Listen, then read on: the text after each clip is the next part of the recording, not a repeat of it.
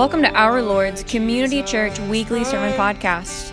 We are a community of worship and formation on mission with Jesus. Our desire for you as you listen is to be transformed by the power of the Holy Spirit as we read the Scriptures, and to be mobilized to actively bring God's kingdom to the earth. For more information on who we are, visit olcc.org or follow us on Instagram, Facebook, or Twitter at OLCCOKC.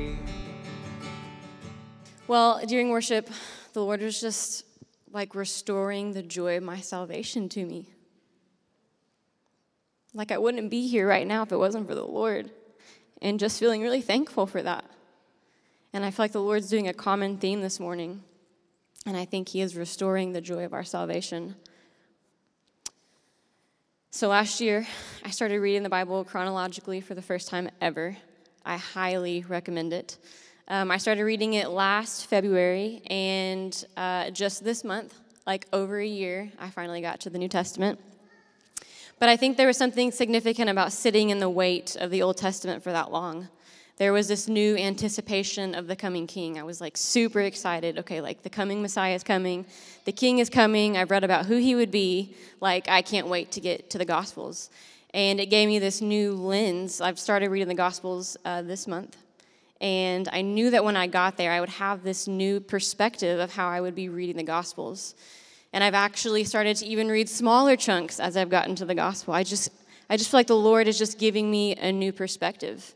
And I think there's something really powerful and significant about reading the Old Testament. I think we get to know Jesus more intimately as we read the Old Testament.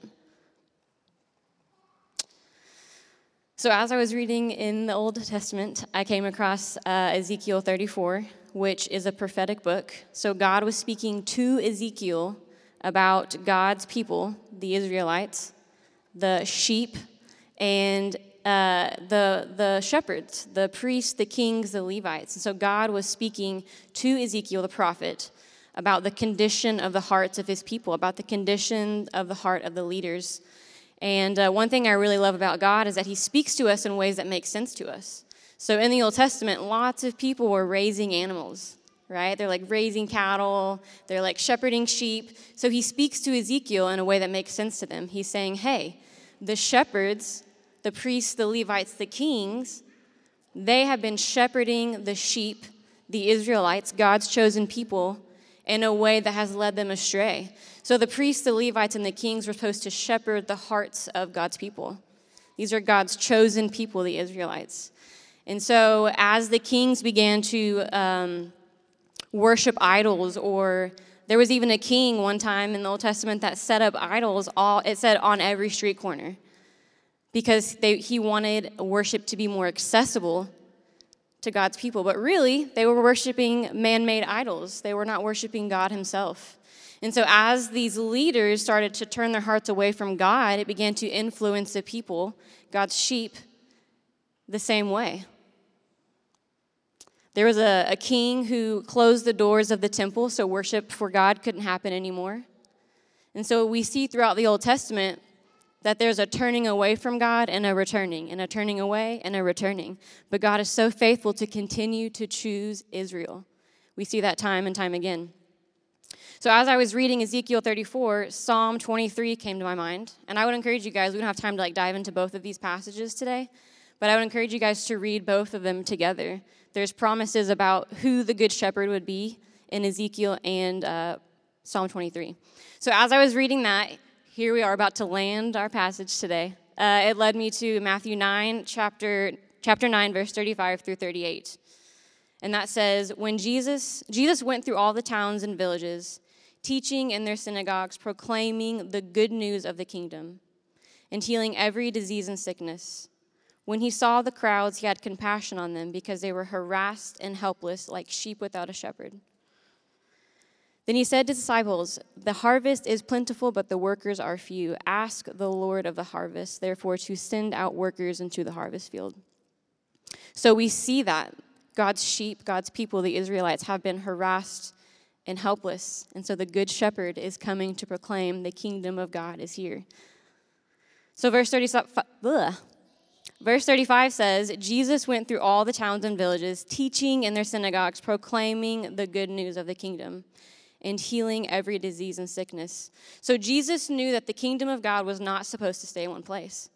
Jesus knew his calling was to go from town to town, proclaiming the good news, teaching about the good news, and displaying the good news. He was awakening hearts and reviving hearts. Their hearts had been led astray from God, and he was coming with power, coming with authority, and coming with displaying the kingdom of God.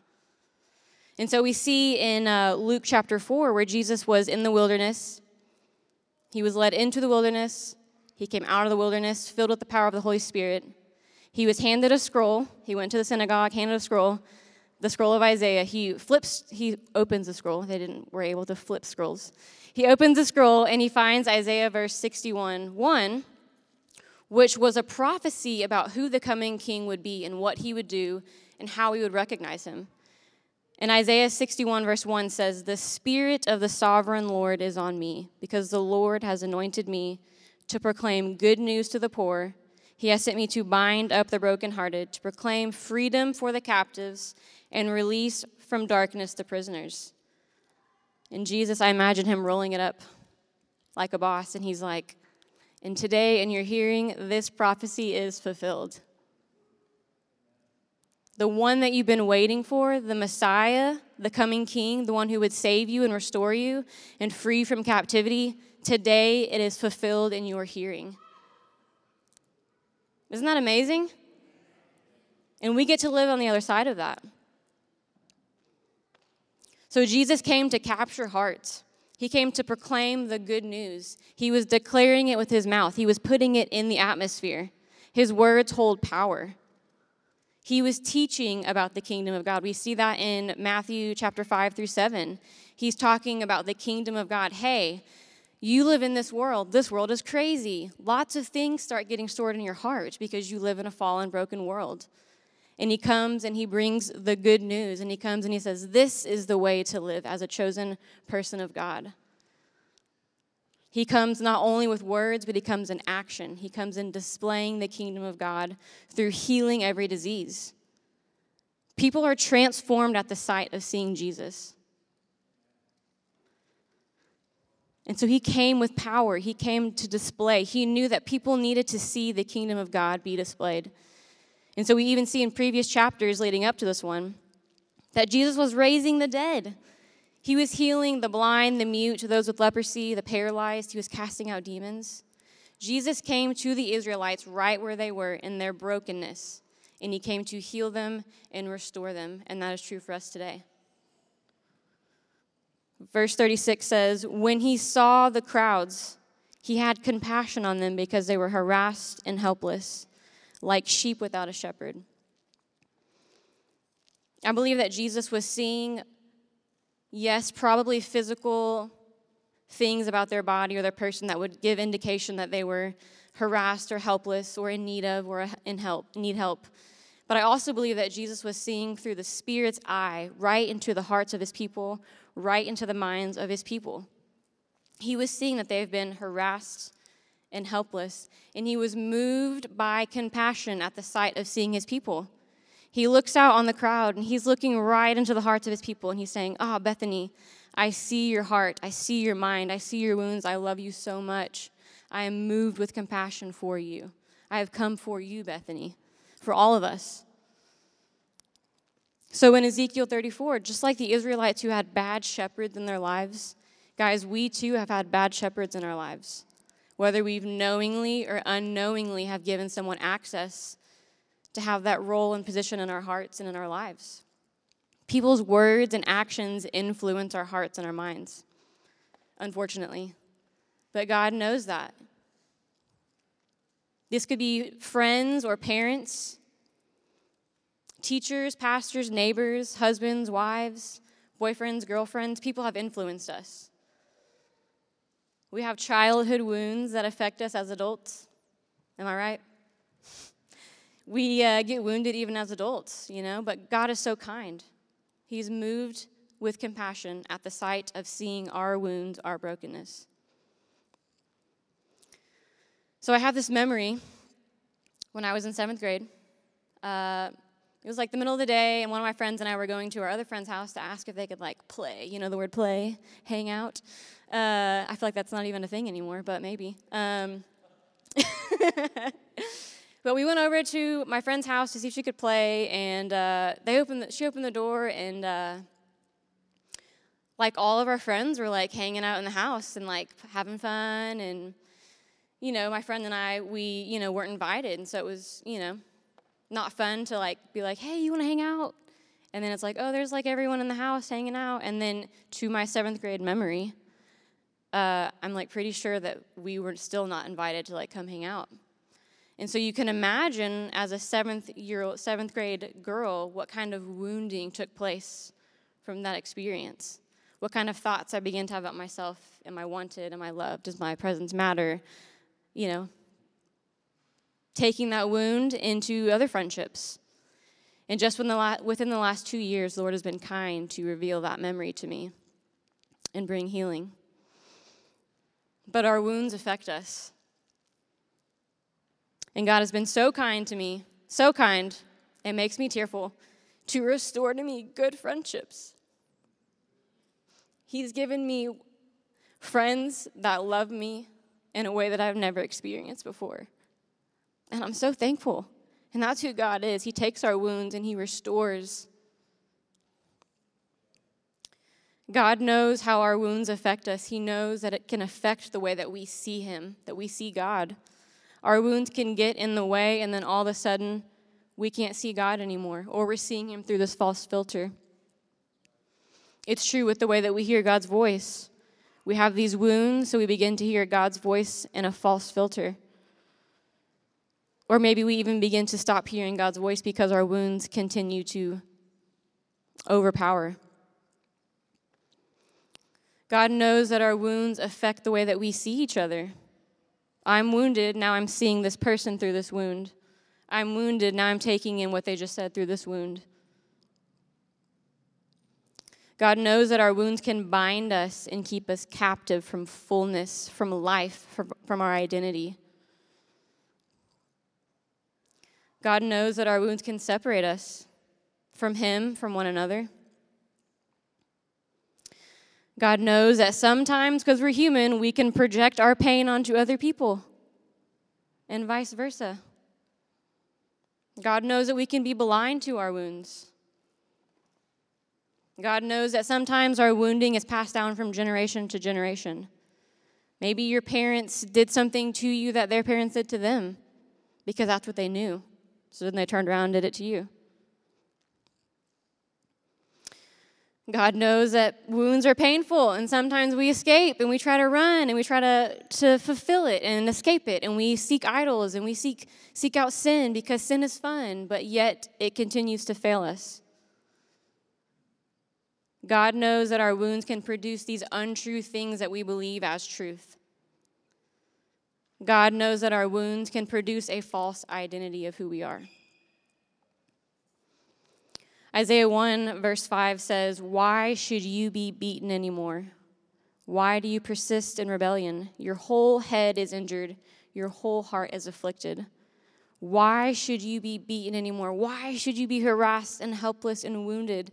Nobody in the Old Testament could save anybody because that's Jesus' role, right? So why should you sit with these wounds and these hurts and these pains any longer? Why do you persist in rebellion? Maybe you're running away from the pain and you're looking for things to fulfill you and escape the pain, but it's snapping you right back. Your whole head is injured, the thoughts, the untruths, the woundings that have taken place. Your whole heart is afflicted. What's been stored in your heart? What's holding you captive? The good news is that Jesus came to intervene and make a way for us to be healed and restored and forgiven, and for us to forgive others. We can't forget that part. And so John 10:10 tells us that the enemy comes to steal and kill and destroy. But Jesus came that we may have life and life abundantly. God wants to restore to us what's been stolen from us. Do you believe that? So what is robbing you today? What is keeping you from living in fullness, full life, full identity, the abundance of life that Jesus offers? Isaiah 61, verse 1, again, it says, "The Spirit of the sovereign Lord is on me, because the Lord has anointed me to proclaim the good news to the poor. He has sent me to bind up the brokenhearted, to proclaim freedom for the captives, and release from darkness for the prisoners." This is who our God is. Time and time again, throughout our whole life, we will never have fullness of all healings in our whole life. It is going to be a process. But there's promises here. God says, for the brokenhearted, he will bind you up in his love. He will wrap his arms around you. There is healing for you. There's a promise if you are held captive to maybe sin or idols or such, there's a promise of freedom. If you are imprisoned to something, maybe shame or unforgiveness or an addiction, there's a promise of release. And that's for us today. Like, I believe the Lord's going to do that today. So when I was in my early 20s, as a believer, I was engaging in this season of sin. And I started to justify why it was fine, why it was okay for me to engage in it. And I felt the Lord say, hey, it's time for you to stop doing that. And I was like, Lord, I don't think I have the strength to do that. It felt really hard. And God was so kind to pull me out of it. And it was so painful, and I was so lonely, but God met me in that place. And I felt like for a season, for years, I was like hiding in this darkness. I began to have thoughts that would replay in my mind about this sin that I was doing that kind of, I would say, even tormented me. And I remember the first time I confessed to somebody, it took me a whole hour to say something I could have said in 3 to 5 minutes. I remember sitting in that chair, just like scared and fear and just bound to shame. Guys, I was bound to shame. And I felt some sort of relief in that when I confessed it. But there was still this hiding that I felt, like I was hiding in this darkness. And it wasn't until I confessed to 2 of my friends about this sin that I did before they even met me.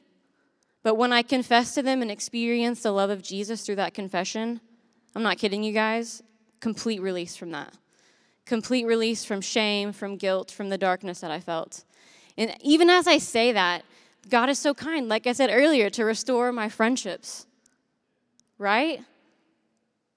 In that moment, God was showing me, I love you. Here's good friends for you. Hey, I want to free you. So what do you guys need healing of? What wounds are in your hearts and in your minds? What things are you held captive to? I feel God saying there's a simple invitation of just inviting him into that place. We have access to this because of Jesus. Jesus came, he who had no sin, came to bear the weight of our sin. In the Old Testament, people would go out to their backyards, their farms, and they would get their animal, right? You guys remember the Old Testament? And they would go out and go get their best choice animal because God deserves our best. And they would lay their hands on this animal. They would identify themselves with the animal. And they would lay their hands and they would transfer their sin onto the animals. In order for sin to be no more, to be canceled, the sin must be put to death. And so then they would sacrifice the animal. And Jesus, the Lamb of God, the perfect Lamb of God who came without sin, came to bear the weight of all of our sin, past, present, future. For past people, present people, and for future people. He came so that all of us and every person in this world would lay their hands upon his body, casting their sin, their shame, their guilt, their fear, fill in the blank, upon his body. And because he loves us so much, he died on the cross. He put to death our sin, our pain, our wounding to bring us freedom, forgiveness, restoration, healing, redemption. He's the only one that could save. And he was raised to life so that we too may have life. And Scripture tells us, anyone who calls on the name of the Lord will be saved. All you have to do is call on the name of the Lord, and you will be saved. And I just want to create some space right now. Is that okay? Will you guys close your eyes? I feel like God's doing this theme. I feel like there are hearts that are ready to receive Jesus, that are ready to call on the name of the Lord. And if that's you, would you raise your hand? Everyone's eyes are closed. The only reason why I ask you to raise your hand is it's a physical act of raising your hand to the Lord and saying, Lord, I'm surrendering and I want you. If your heart's pounding, that's the Holy Spirit nudging you.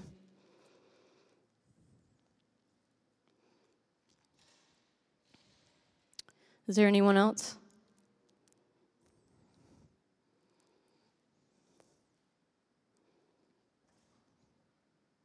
Even if you didn't raise your hand, you can still call on the name of the Lord. And so we're going to pray together because we are a family. And we're going to celebrate those who just said yes to the Lord.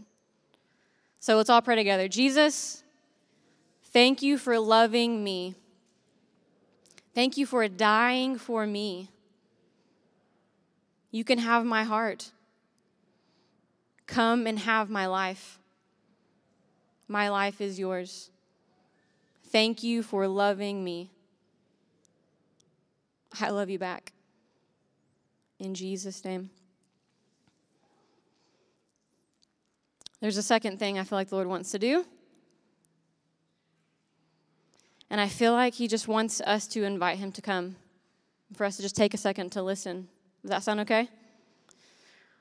All right. So the reason why I ask you guys to close your eyes is it just blocks out the physical distractions and just focuses our attention on the Lord. And so I just want you to ask the Holy Spirit to come.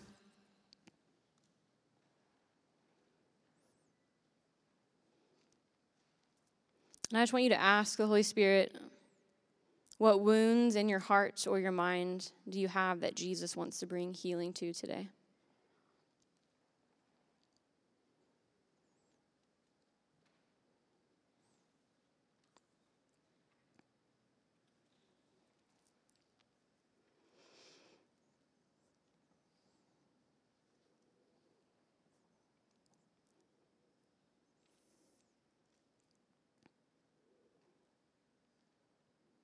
And just tell Jesus, I give it to you.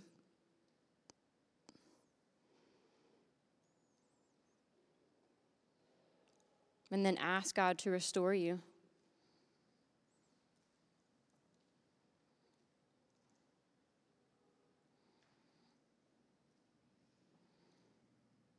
And then just tell God, thank you for restoring me. In Jesus' name. I feel like it's simple. I feel like Jesus was like, hey, it's a simple invitation, and I'm going to do it quickly. I feel like some people are going to be healed of woundings immediately, and sometimes our wounds of healing take time, and that's okay because God is still good, and he still has healing and restoration for us. So the last part, verse 37, I feel like the Lord's not done either, so I feel like we need to linger in that part after church too. The last part is verse 37 and 38. And it says, then he said to his disciples, the harvest is plentiful and the workers are few. Ask the Lord of the harvest, therefore, to send out workers into his harvest field. Guys, hearts are ready. Hearts are ready to receive Jesus. We live in a world that's full of division and war and hate and anger and confusion and sickness. And that's the perfect place where Jesus wants to come and take back his ground, where he wants to come and revive hearts, where he wants to come and love on people, where he wants to come and proclaim his love and what he's done for those people, for us, for me, you know? And he needs help because Jesus left because he had to fulfill his purpose. So he calls us as his disciples to go and teach and proclaim and display the works of the kingdom. But we must go in the eyes of compassion just like Jesus had. We must go filled with the power of the Holy Spirit in the authority of Jesus, because we can't do it on our own. So Acts 1:8 says, this is Jesus talking to his disciples after he was raised to life.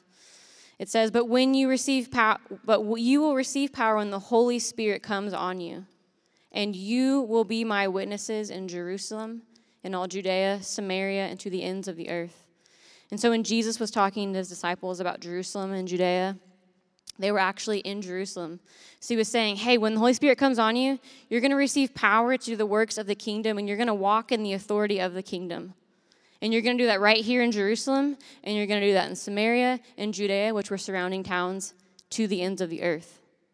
So Jesus is saying, hey, our Lord's Community Church, you will receive power when the Holy Spirit comes on you to be God's witness right here in Oklahoma City, in Guthrie, in Midwest City, and all the surrounding towns. And the work that we're doing here is going to ripple out into the ends of the earth.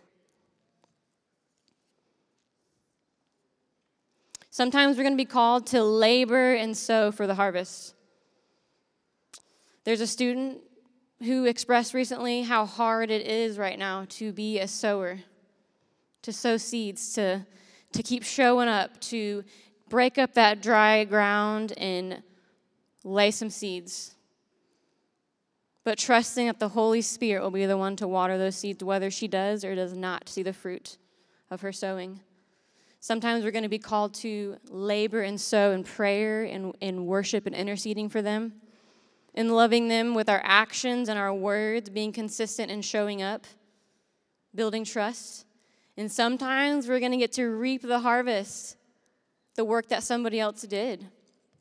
We're going to get to lead people to Jesus. We're going to get to disciple others. We're going to get to see the fruit.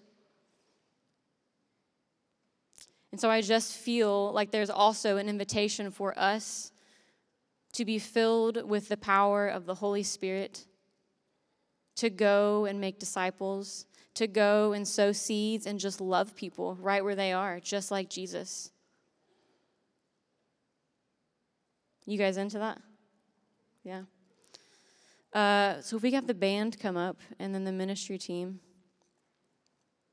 So if that's you, if you feel led to be a worker in the harvest, will you stand up?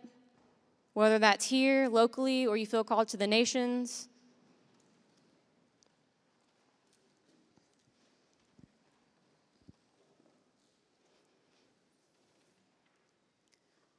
I'm just going to pray for us. Will you guys open your hands as a physical act of, Lord, I'm receiving your power. I'm receiving your spirit.